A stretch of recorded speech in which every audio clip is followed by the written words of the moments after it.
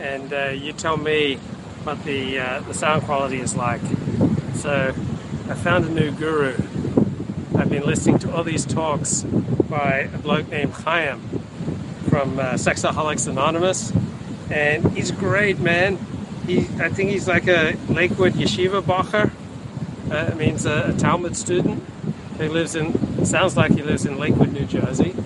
And there are all these Sexaholics Anonymous podcasts of him on the Daily Reprieve, and it's really good stuff. I mean, I totally identify with this. Okay, let's see. Committed to the fellowship. There's always a reason why this fellowship sucks. Right? There's always a reason why the boss sucks, why work sucks, why your spouse sucks. I mean, that's so true. He's got lots of great points. He talks about how your image of God is going to shape how you become. So my image of God tends to be distant, remote, delivering karma to those who deserve it. And that's kind of how I am. I'm distant, remote, delivering karma to those who deserve it. He talks about how, hey, if your ideas are working for you, then just keep following your ideas. And if they're working, then keep doing it. So I saw this great tweet the other day. It says, if you're not satisfied with where you are in life, then in all likelihood, there are all sorts of things that you believe that are not true. Oh, wow. So I'm 50% dissatisfied with where I am in life. So probably 50% of my beliefs are not serving me.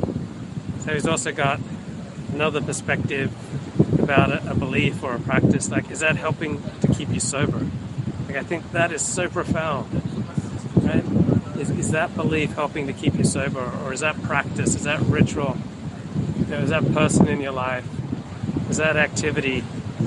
Is that approach helping to keep you sober? So checking out Facebook when you're at work, is that helping to keep you sober in Under Owners Anonymous? Man, there is some heavy waves out there. Surf is up, right? I'm on the way to Bondi Beach. So don't know how long I'm going to be after last here. Tell me about the sound quality. Is it absolutely awful because of the wind? Trying to find a cleft in the rock. In a powerful shame eating, could it be a source of depression if I didn't come to believe? If I'm not sitting here humble, willing to learn? If I'm not open-minded to the messages that recovery really has to offer? That is step 2. Come to believe in a power greater than myself. The second realization of step 2 is that, you know who I believed in my whole life? Myself. That's why I need to come to believe in a power greater than myself. You know something? My parents failed me. The school system failed me. Life failed me. This wife wasn't even supposed to be the wife that I meant to marry. My kids failed. My finances failed. You know something? After the whole world, I got control. I'm listening to no one. So he tells a great story about going to a coffee shop and becoming absolutely entranced by a woman. And he's just fixated on her and thinking about, why did I marry the woman I married? Like, how can I marry this woman? And then she turns around and waves at him, and he realizes the woman he's fixated on, the woman he's perving on, is his own wife. I love that story. I got this. For once and for all, I'm boss. And you know something? And when I take control, I can prove to you I have good things in my life. Come to believe in a power greater than ourselves. We got to get rid of self. That's the whole coming to believe. The whole problem of me is I'm so self-absorbed with self. My masturbation gives the finger to my wife and children, the porn, the strip clubs, the massage parlor. I don't give a crap. It's all about me. And okay, this is coming from a sexaholic who's a yeshiva bacher, a yeshiva student, like a highly observant Orthodox Jew, and his life is just being torn apart by his sex addiction. I'll tell you what I mean by coming to believe. So it's the holiday season of Hanukkah. Now I'm a Jewish boy. 13 years ago was when my wife got disclosure around this time of what my acting out behaviors are. So she started to get semi-what disclosure. My rituals would basically be I would learn all day and watch porn and masturbate or went to a strip club. I would feel so guilty and shameful. So he's learning Talmud all day in a yeshiva in Lakewood with some very, very holy people, right?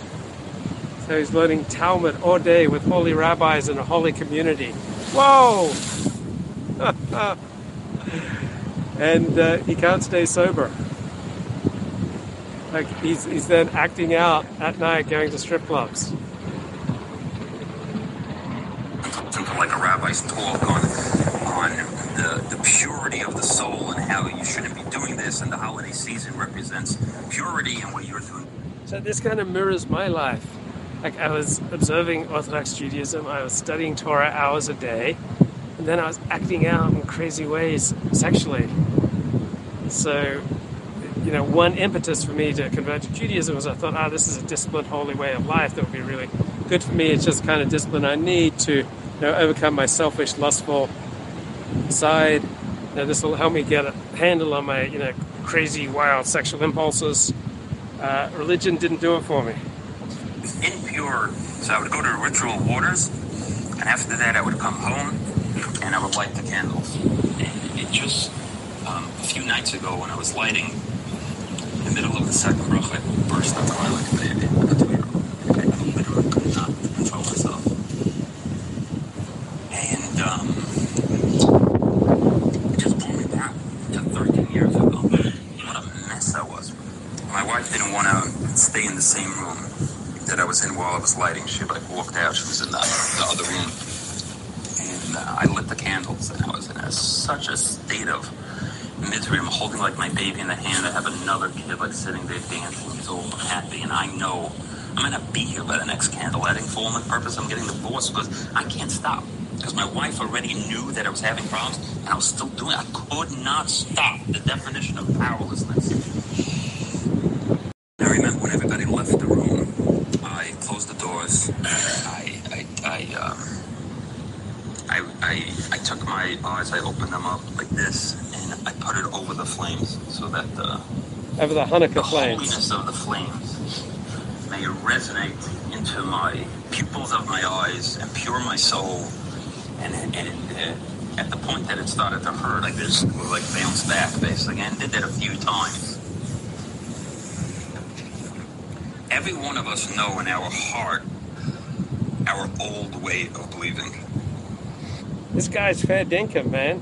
Chaim from Lakewood on the Daily Reprieve podcast, right? He's a Lakewood yeshiva student with an out-of-control sex life. I needed to eradicate any of that. Any of that old ideas. Now, some of it, this is like a radical example, but some of it is pure and beautiful. There's nothing wrong to put on Teflons, technically, with our higher power, and pray, and center myself, and be spiritual. What's wrong with that? You know something? I have no idea. But I need... Severe cardio is the beginning of fixing all personal problems. Interesting. Okay, so I'm sure for many people that's absolutely correct. And then what helps another person get to recovery is yoga, and another person is church, and another person is synagogue. All right? Maybe there are different horses for different courses. To come to a place that my sponsor comes before that. I needed to come to a place that my program comes before that. I need to ask myself, if I'm in program this long and it ain't working, maybe it's time to just take direction. Maybe it's just time to say, hey, you know something? I don't know. It's coming to believe. Maybe my ideas of praying for a half an hour out here, maybe I should restructure that. Maybe pray for 5-10 minutes and grab a big... So I have spent thousands of hours davening, praying. And I got to be honest, it hasn't really done much for me, right? I needed something else. I needed a different path. need a different road to God. So I like 12-step meetings. It's like God with skin on it. For other people, it's getting out into nature, being a triathlete. I'm sure there are many paths. Because you're a cancer patient and you're in the hospital and you need treatment and there's a lot of doctors around that you can ask them questions. Maybe these old ideas don't work. Maybe for other people it does, but for me it doesn't. Maybe the idea of I'm right doesn't work anymore. Maybe when the old timers say that the facts on the ground, this is evidence, right? If you take the 10 guys of the Lakewood Fellowship from 200 people, you take the 10 guys that are sober the longest, maybe even 20 by now. So he's talking about Lakewood, all right, very Orthodox, traditional Orthodox community in New Jersey. He's talking about 200 guys there belonging to Sexaholics Anonymous. Right? You might think with all that Torah observance, they wouldn't need it. You ask them what did they do for their recovery, right? You want to become wealthy, you go to the top 20 guys that are wealthy, right? They each came to a meeting a day, every day, on time, and got through the 12 steps and worked the program like their life depends on it. They put their entire life on hold. Finances, marriage, children, vacation, trips, and all. I got a phone call this week from a guy who was in program for 8 months. I can't get it. I'm out there. I'm acting out terrible. I'm going to die. Help, Chaim. I don't know what to do. And then that guy took his family to a trip for vacation for the holiday season. Now, technically, what's wrong? It's beautiful. He's taking his family home. Yes, Brandon, if you need a group to dig your way out, you lack resolve. Yes, you do. Absolutely. And for many people, the most effective way to get resolve, to do the things they need to do, is to get communal support. Other people may not need that, right? But some people need communal support. And people who need people, the happiest people in the world. Wait, what's wrong, Chaim? You're so mean. What's the problem? I don't know. My sponsor told me for a year, don't go anywhere but to a meeting. You're that sick. We're going in your car. You know where you go? To a meeting. Remember when I was sober for 8 months, I called my sponsor. I was on the computer. I was booking tickets to Israel. I was dying to go to Israel. I had this whole thing in my head. I'm going to make amends to my wife at the Western Wall. I had like the, you know what I mean? I'm still like in Hollywood, like if she gives a shit, you know? And I'm like all like, you know, gassed up, and I'm on the phone with my sponsor. My credit card is already in the system. The only thing I need to do is press send. And my sponsor says, maybe in a few months from now. Now's not the time. You're in your first year of recovery. Oh, it's getting the old timers told us you don't have children the first year in recovery. You don't pregnate your wife. You don't do anything that could rattle the ship. So what do I do? I remember asking the old timers, guys who were sober then for 10, 15, 20 years. So what do? They go, you go to another meeting. Okay, so have you noticed how left-wing Scientific American has got? I better go to the subject topic, right? Scientific American's got super woke. So let me get to moral injury. Guys, it's an invisible epidemic, right? You even aware of the epidemic of moral injury? It's an invisible epidemic. It's hurting millions of people, guys. Moral injury is an invisible epidemic affecting millions. Moral injury results when a person's core principles are violated, such as during wartime or a pandemic, and it afflicts millions. Written by Elizabeth Svoboda for Scientific American. So, are you suffering from moral injury? You look like you might be suffering from moral injury. It's where your core beliefs are threatened because reality challenges them. I would think that if you suffer from moral injury, the best solution is to re-examine your beliefs. And if I'm going to get stuck here, I'm going to get cut off by this surging ocean. Big surf here. Next wave is going to get me. But at least I'll go out live streaming. Just waiting for that big freak wave to carry me away. Meanwhile, I'm sitting in the dock of the bay. And I would think if you got moral injury, maybe you should re-examine yourself. Moral injury is a way for institutions to push the guilt button, get money out of you. Bro, Narrated Scientific by American. Eileen Stevens. This is science, guys. In early 2021, emergency room physician Tori McGowan hoped the worst of the pandemic was behind her. She and her colleagues had adapted to the COVID-causing virus, donning layers of protection before seeing each patient, but they'd managed to keep things running smoothly. The Central Oregon region where McGowan lived, a high desert plateau ringed by snow-capped mountains, had largely escaped the first COVID waves that slammed areas such as New York City. Then the virus's Delta variant hit Central Oregon with exponential fury, and the delicate balance McGowan had maintained came crashing down. Suddenly, COVID patients were streaming into the ERs and the hospitals where she worked, and she had to tell many patients she was powerless to help them because the few drugs she had didn't work in late stages of the disease. That feels really terrible, McGowan says. That's not what any of us signed up for. It wasn't just COVID patients McGowan couldn't help.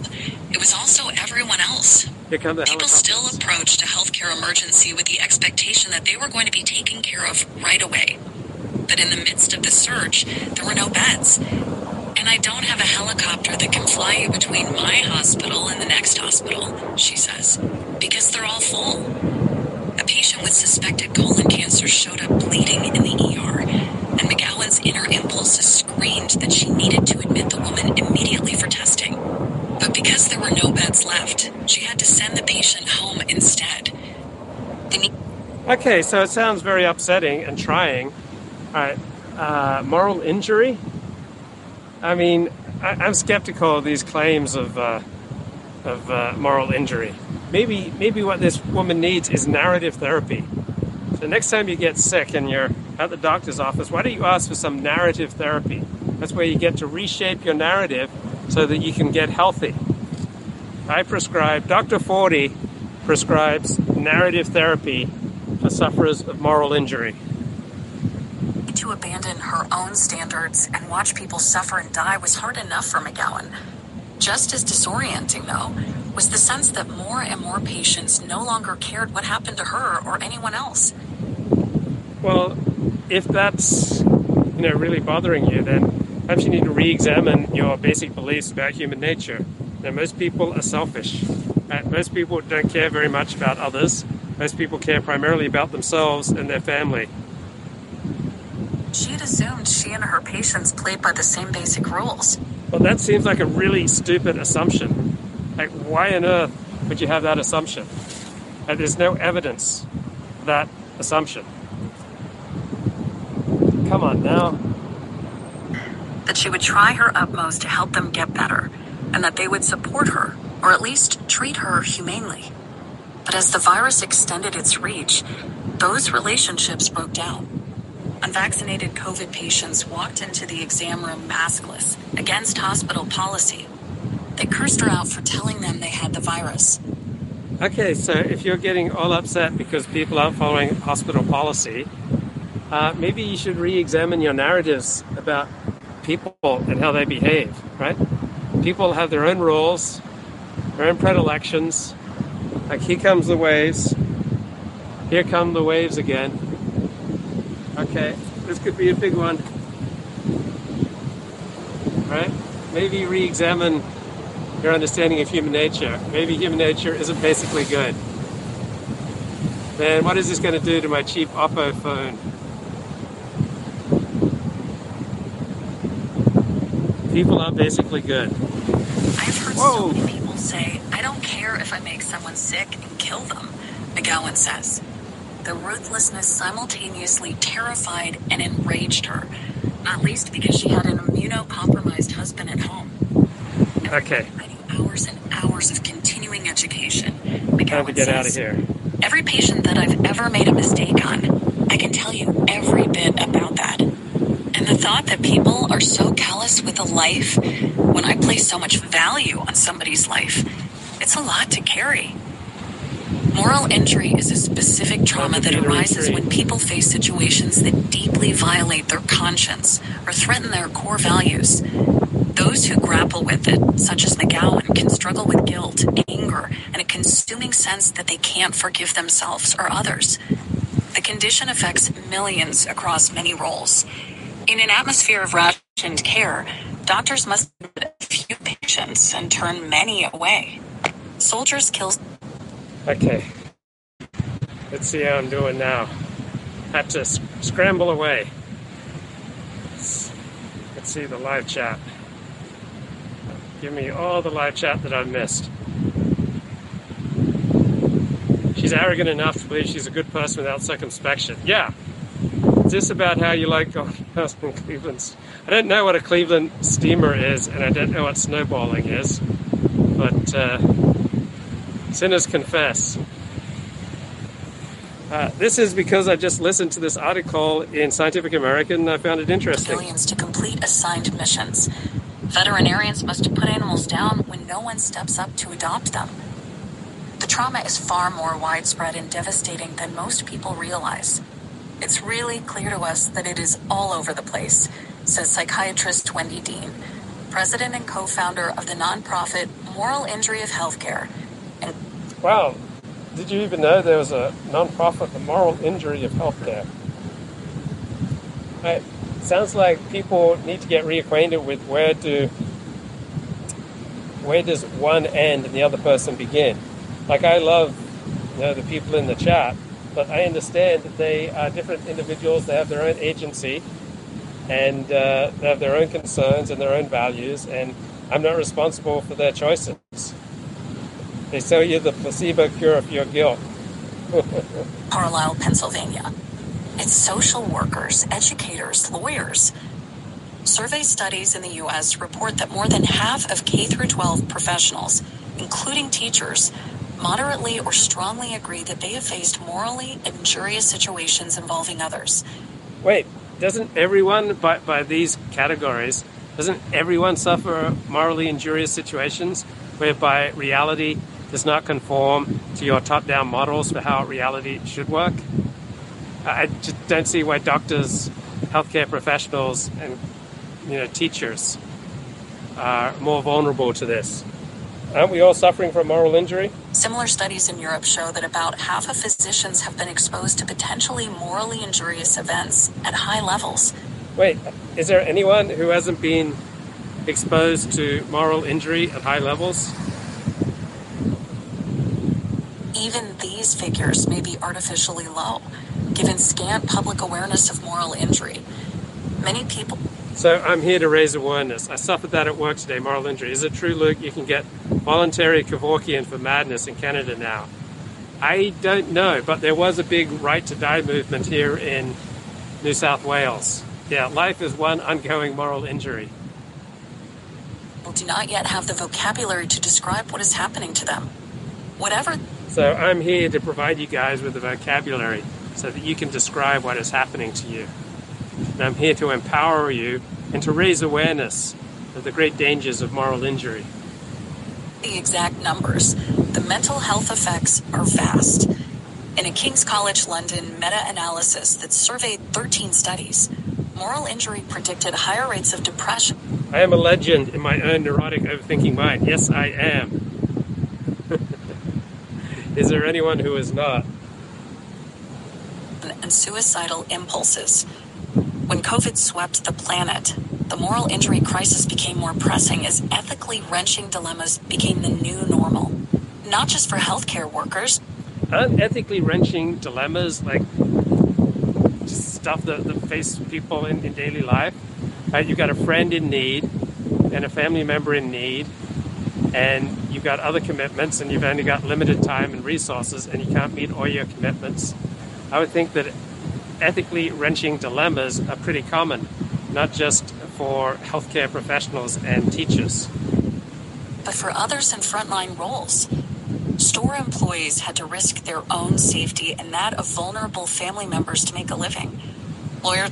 Wait, didn't a whole bunch of people have to risk their safety? I mean, if you drive to work, aren't you significantly risking your safety every day?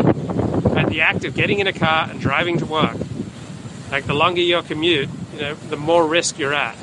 So the average person has a 30-minute, 40-minute, an hour-long commute, each way. They're risking their life to go to work. How is that any different? Often cannot meet clients in person, making it nearly impossible to represent those clients adequately. Wait. Most lawyers, many lawyers anyway, are thrilled that they could no longer meet clients in person. And not being able to meet a client in person doesn't interfere with your ability to represent their interests. On what basis would you make such a statement? In such situations, no matter how hard you work, you're always going to be falling short. Well, that's true for everyone. No matter how hard you work on yourself, for others, you're always going to be falling short because we are human. Our resources are limited, our energy is limited, our time is limited. California Public Defender Jenny Andrews. Although moral injury doesn't yet have its own listing in diagnostic manuals, there is a growing consensus that it is a condition that is distinct from depression or post-traumatic stress disorder. That's outrageous, guys. Moral injury isn't in the DSM. What can we do as concerned citizens to get moral injury into the next edition of the Diagnostic and Statistical Manual? PTSD. This consensus has given rise to treatments that aim to help people resolve long-standing ethical traumas. Maybe the easiest way to withstand, these ethical traumas is to accept reality and accept that people have their own values hierarchies and that they'll make choices different from what you want. These treatments, vital additions to a broad range of trauma therapies, encourage people to face moral conflicts head-on. Yeah, narrative therapy. Dr. Forty prescribes narrative 40 and narrative therapy for people suffering from severe moral injury. Rather than blotting them out or explaining them away. And they emphasize the importance of community support and long-term recovery. Hey, this here is a community willing to offer you support for your long-term recovery from moral injury. In some cases, therapy clients even create plans to make amends for harms committed. Even if moral injury research is a young and growing field, scientists and clinicians already agree that a key step toward healing for morally injured people, whether in therapy or not, has to do with grasping the true nature of what they're facing. They're not hopeless, bad seeds, or uniquely irredeemable. They may not fit the criteria for PTSD or another mental illness. Instead, they're suffering from a severe disconnect between the moral principles they live by and the reality of what is happening or has happened. In moral injury, that sense of who you are as a person has been brought into question, Dean says. Wait, why? Why is your sense of who you are brought into question because the world doesn't comport with your models of the world? I'm sorry, I'm just not finding terribly compelling this narrative of moral injury. I think I want to go back to HIMS, his Step 2 workshop in Sexaholics Anonymous, Old Ideas, New Ideas. Let me you do more step work. You don't recognize how sick you are. I said, but what's going to be with my life? I said, you're going to have a life as a result of doing all this. The guy that goes to college for 8 years and has no freaking clue how he's going to support his family during those 8 years, he has a tunnel vision. I have no idea I'm supporting my family. Becoming a doctor, becoming a lawyer, whatever I'm becoming. I'll borrow, I'll figure it out. I have a game plan. After 8 years, buddy, I'm making $250. That's it I care about. I don't care about anything else, and I'm willing to suffer and work my head off to make it happen. This is the idea of this program was told to me. For the first year minimum. Right, we tend to suffer from overdose of stimuli. We're not necessarily evolutionarily adapted to the present moment. And what's that called? Oh, forgetting the name of that neurochemical that you get whenever you eat chocolate cake or do something that immediately feels good. And Dopamine Nation. So the psychiatrist who wrote Dopamine Nation says, try to stay in a healthy balance. We need to do things that are painful, such as exercise and cold showers and what else did you? And abstaining from stimuli, so going on dopamine fasts. Yeah, dopamine fasts. Right. Here we go. This is the coming to believe. Coming to believe that this is not just a free-for-all, you could just come and go, and it is what it doesn't work. Not only that, even the people that have done it for the first year and then stopped doing it, and all of a sudden the finances became the most important, all of a sudden their vacations became important, all of a sudden their image in the community became important, all those guys are out of here. Or here and suffering like animals. Yeah, this is a real talk here. I am S, Sexaholics Anonymous on the Daily Reprieve podcast. Renovating homes and all. Love this I can't guy. keep my zipper closed. What am I busy with? We know how sick we are. I mean, go into my brain a day. Every one of us. If I went into your brain a day, 1 hour, and I saw what was going on, it would be a scary sight. No, this guy is not an underrunner. He's married with kids. He sounds like he's successful in business. Now, if you were in my mind for an hour, it wouldn't be scary. I mean, because I'm constantly doing things to fill my mind with positive stuff. So I don't think if you're in my mind for an hour or even for a day, I don't think it'd be scary. Like if you're walking beside me, I don't think it'd be scary. Cliff Notes for the complete entirety of Luke Ford's thoughts and ideas would be one blank page. Amen, brother. Amen. That's why I have to open myself up to good ideas from other people. Imagine your neighbor went into your brain while you're checking out his wife. So I heard it said that if people knew what you were thinking, like nobody would be able to maintain even a single friendship. Let's be honest. The key to step 2, the key for me to success in this fellowship is how I give my will and my life, which is step 3, over to this fellowship. So in lots of areas, I'd be better off getting advice from, a guy sitting on a rock by the ocean. Deep down, everybody is masking their own disgust of themselves. Yeah, I think for many of us, our deepest fear is being insignificant. I have another 12-step saying that my mind is a dangerous neighborhood that I don't want to enter alone. So I leave audiobooks running all night.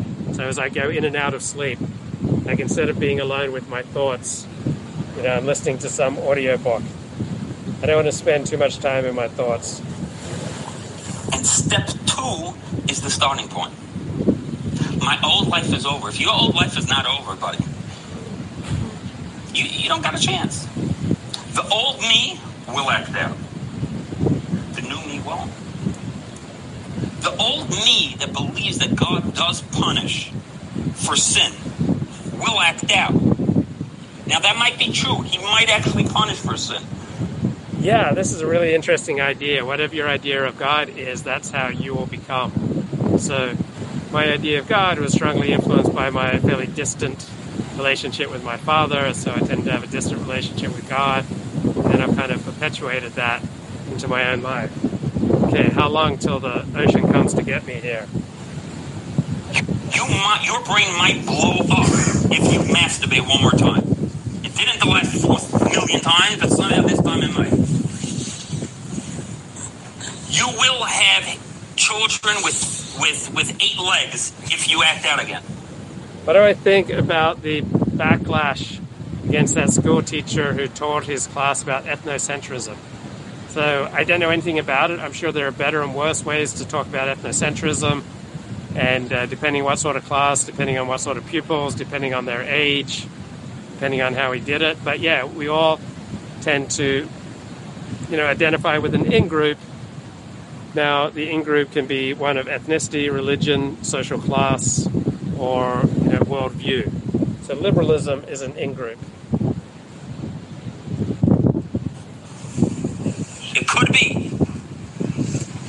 It never happened before. We all thought that our wives are going to die on the bed while they give birth. We all thought we're going to have children that have 3 heads. We all thought that. Never happened. But he is a punishing God, and he will hurt you for your cardinal sin called masturbation and porn that your parole is over and you didn't have a choice to do. He's the devil. So I think every traditional way of life strongly condemns masturbation. Like, is there any traditional way of life that doesn't? I mean, from Christianity to Judaism to Islam, I don't know about Confucianism or Buddhism, but I suspect they're not really pro-masturbation. One thing I heard in recovery and in Judaism is that you can't masturbate and pray.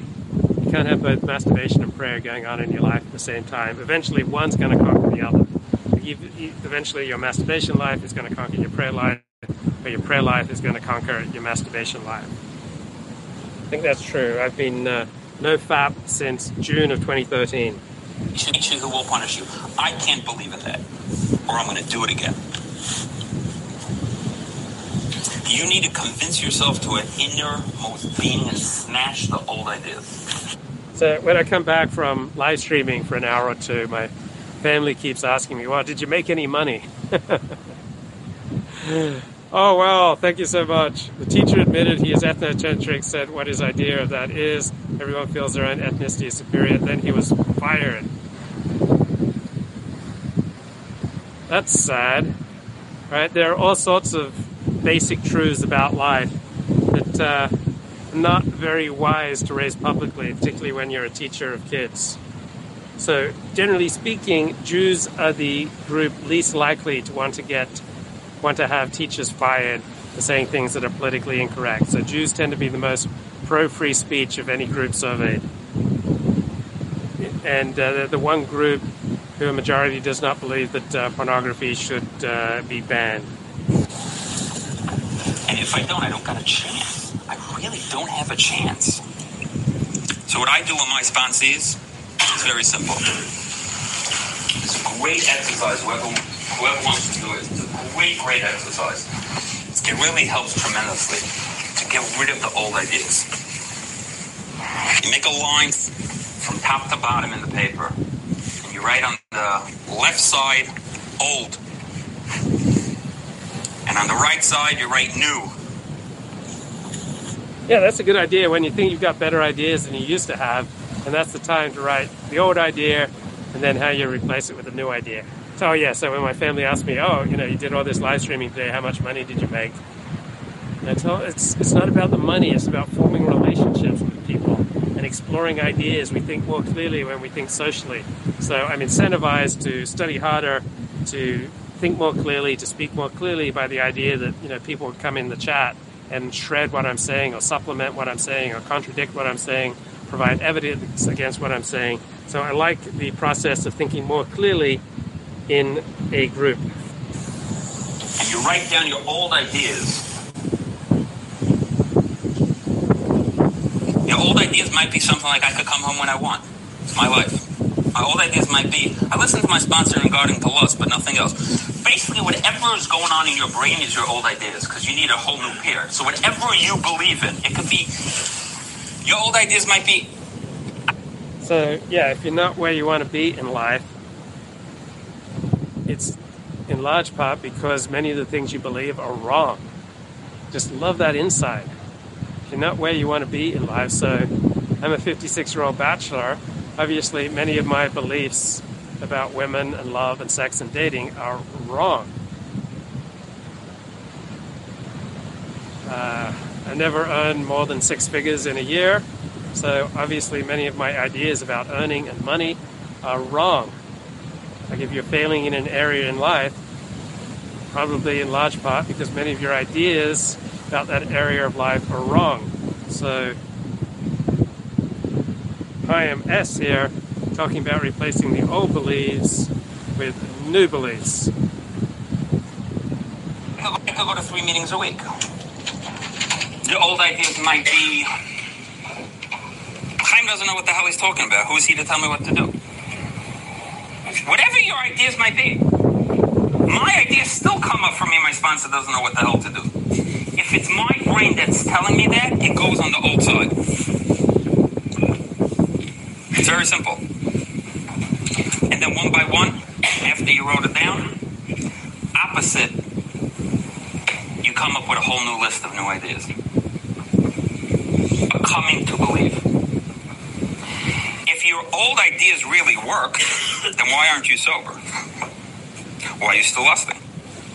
Why am I still arrogant and irresponsible? Why am I still having such a hard time in this fellowship?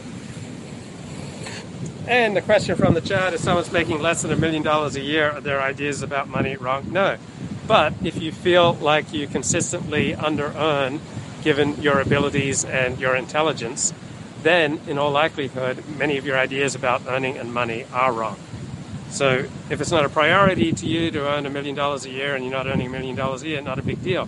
But if it's frustrating you, if it's killing you, that you're not earning what you deserve, you're not earning enough to fulfill your adult responsibilities, you're not earning enough to create the life that you wish you were living, then in all likelihood there are some false beliefs that are operating in your life. No, money is not the be-all and end-all of life, but it's really important. Right? It's not something that's trivial. Right? It's not number one in life, but it's not number 5 either. You're going to be a blessing to other people and meet your adult responsibilities. You need to earn a good living. The old me will act out. The new me won't. Yeah, quick question. What if these ideas are not my ideas? What if these ideas are ideas that we've been... Beautiful question. So the question is, I keep saying old ideas. Very good. Appreciate that, man. I keep saying old ideas. Where did these old ideas come from? It was given over to me by my teachers, by my parents, by my community, by my religion. It's not I created these ideas. So according to Mechig, you don't have to write old ideas. Any ideas that go on in my brain. So almost all of life's problems can be solved with money. Not all, but almost all. So come on, wouldn't you, if you had a daughter, wouldn't you rather, all things being equal, that she was married to someone who earned a good living? Right? If you have a sister, wouldn't you, overall you prefer that she be married to someone who can earn a good living? Money can buy your way out of responsibilities and relationships that matter even more than money. Yeah, I just don't see that happening very often. Like in theory, yes. In theory, you're absolutely right. I just don't see that happening in the real world. Instead, I see people who are poor in the real world tend to make a lot of really bad decisions, tend to be arrogant, tend to suffer from a lack of relationships and lack of human connection, and to have some, debilitating addictions operating. Because he's right. This is the beauty of recovery. If he stood there with that answer, he dismissed everything I just said because of one fleeting thought in his brain. Some of my ideas, were you blaming it on me? Correct. Any ideas. My brain got me here through everything that I was taught on this world. My brain got me to sit in a little cube with another guy next to me while I'm masturbating, and was so in my disease I couldn't even ask him to leave. While I'm slipping on the floor from things that are so slippery and disgusting, called semen, that you could die. That human people don't step on that type of stuff. All right, I think we've all been there. We've all been in those, gross booths, stimulating ourselves, and there's another dude who joins us in the booth, and you're simply so sick that you can't ask him to leave, and you're slipping and sliding over, a cum-stained floor. I mean, I think we've all been there, right? Human creatures, and it stinks like hell. Right? My ideas got me there. You know why? Because I dropped my kids off first, and I told my wife I'm not going to be home for an hour, so I'm honest. I'm responsible. What a mensch. Right? Honest and responsible. And I'm just taking care of myself right now. What I do has nothing to do with you. He's practicing self-care. He's nurturing himself. And you didn't give me sex the night before. That's her fault. My ideas are like ideas like this. Like, I'll masturbate in order not to have sex with a prostitute. Those are my ideas. That's what I came from. Now, we're getting real, right? And the question is amazing. All these ideas came from how I was raised, how I was brought up, how I perceived the world, whether it was given to me or not. But this is the package that I have right now of ideas. This is my best thinking. This doesn't keep me sober. This convinces me that when my cleaning lady, it happened a few days ago, was walking around the house, my idea is like, how do I marry this girl? How do you marry the Guatemalan cleaning lady? That's where my brain goes. Why is it going there? I have no idea, because I have a damaged brain. Somehow the new ideas are going to keep me sober. And these new ideas are the ideas that we communicate together with our sponsor. So we write down anything that's going on in our brain. And then, this is the point, we come to believe. We question it. I find that so calming and so helpful, is to sit down and write everything that I'm thinking about. Just write it out. I always feel calmer and clearer afterwards. We question it. Should I be putting in energy in my religion today when I have when I know in the core of my being how addicted I am and how badly I need this? Old ideas. I'm not going to really communicate with my wife how sick I am, so I'm going to put on a show and go to prayers and learn because I want to keep her at bay. Bullshit. You want to have sex with her. And if you don't go to shul, you don't get laid. So I'm really acting out with her, and she's the cause of my acting out in my brain, as opposed to be honest and open with her. Old ideas, new ideas.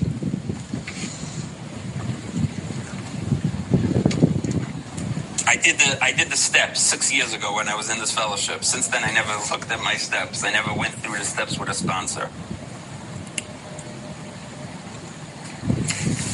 What is really going on? It's an opportunity to write it down. But to take it a step further, it's important with religion. It's not only ideas in my head of life. Primarily, God. How do I really perceive God?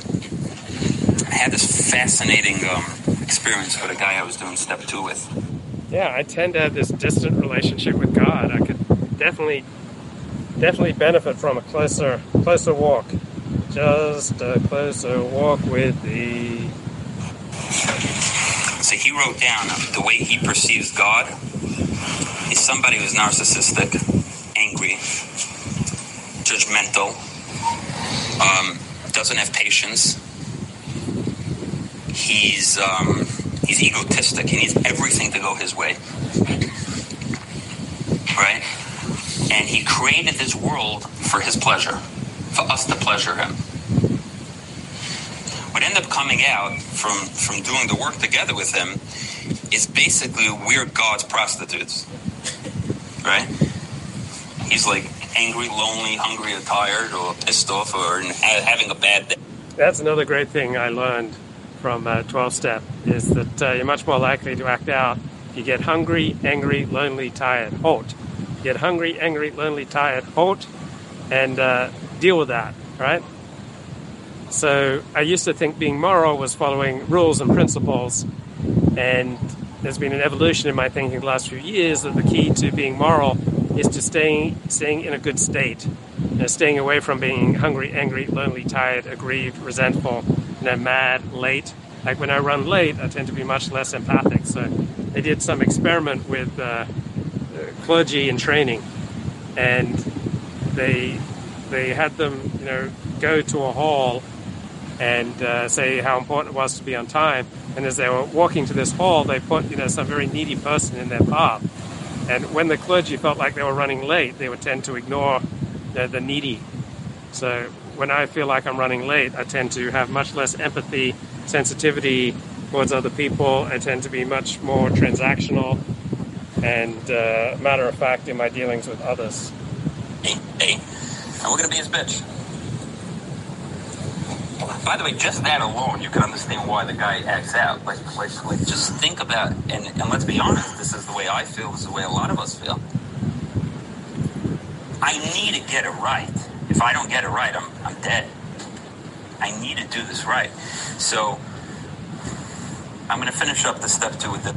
So I'm on the walk from Coogee to Bondi, and then I'm heading towards Watson's Bay at the entrance to Sydney Harbour, and then maybe I'll even make it to Rose Bay. So I've got miles to go before I sleep. And I'm listening to Chaim from the Daily Reprieve podcast, just keeping myself emotionally sober, even keeled as I walk along. And then I'll hit my Apple News Plus app, listen to some news stories as audio stories. This idea. So I asked him, I said, so then who's the devil if this is God? This is the key point. He said, if that is God, then I'm the devil. You don't hear Jews talking about the devil very much, right? There's not a Christian type of devil. There's no independent force outside of God. In the Jewish perspective, that would be a compromise with monotheism. But you can use the vernacular, you can use the language of the land to try to communicate with people. Why am I the devil for?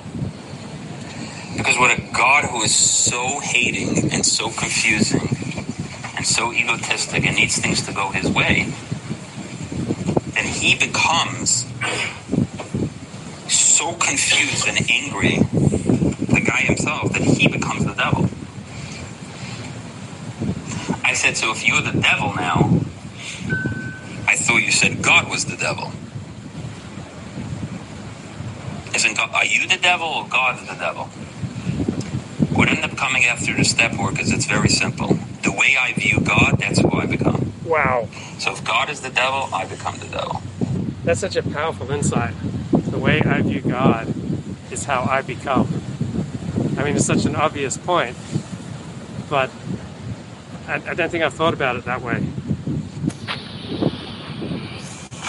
I said, can we go to the new column? Can you write how you would love God to be? He said patience, understanding, knows the pain and trauma and confusion I went through, caring, gentle, kind, not angry, Sounds like Elliot understands Blatt. I'm going to make mistakes. This is loving. Elliot Blatt. I said, now who are you? He said, only love. Sure be empaths like Elliot. The way we view God is who we become. If we're all loving and all kind and all gentle, we don't act out. Yeah, so I remember in psychotherapy, I kind of go in there kind of bouncing off the walls, boasting about my exploits. And eventually I start to calm down, and my therapist said, well, in this state you're in now, I think you'd be good at, connecting with a good woman. But I had to get off that, hyper, bouncy, exploitative state, the state my mother calls the he-he. Right? I just find everything funny. I have to move beyond that to an Elliot Blatt level of empathy. But that's the purpose of step 2 as well. The way we view God is who we become, and who we become will cause whether we act out or not. You'll never go over to a guy after him acting out and saying, so how do you feel about yourself? I feel serene. I feel peaceful. I feel a sense of belonging and love. I feel a sense of God holding me and just embracing me. You know what the guy says if you ask him after he acted out, how do you feel? Fuck you. If I could drop the whole world, it's a God shit. That's true. That's the You know evidence. why? Because prior to him acting out, he felt about God that way. Doesn't give a crap about me. If he gave a crap about me, why would he do blankety blankety blank? Why am I He hates me. Well, I got news for you. I hate him. Give the finger, and we go after that. We get to a place of creating a whole new God. Like, I needed a whole new way of relating to God. I've been religious my whole life. I've been in church and synagogue my whole life. I've studied the Bible my whole life. I've read all these dozens of works of systematic theology. My dad used to give me the assignment of reading 40 pages of systematic theology every day and typing a one-page summary. I've lived a life immersed in religion, but wasn't getting it done. It just wasn't effective. I was still behaving badly. Speaking of behaving badly, I got on the scales this morning, fully clothed, 79 kilograms, so that's about 171 pounds. So I guess without the clothing, I'd probably be 168. Really want to be down to 160 pounds by the time I leave Australia. The second column. A God that's unconditionally loving. If we come to believe the old God doesn't exist anymore, then we just have a peaceful life. We don't have to act out anymore. So it's coming to believe in all areas, but it's coming to believe as well, primarily in the area of our relationship with God. We'll continue next week with step 3. And the old belief is God created me a sex addict. I have attraction to men. I believe I might be gay, and he wants me to overcome that. Not overcome it. He wants me to be okay with that. He wants me to be okay with it and accepting. Right. Correct? Yeah, it's just Is that belief helping you stay sober or not? That's the question. Is that belief helping you stay sober or not? I mean, such a good question. Is that practice? Is that community? Is that friendship? Is that hobby? Is that podcast? Is that YouTube channel? Is that helping you stay sober or not? Such a great bottom line. Just so much common sense in these 12-step programs. Bye-bye.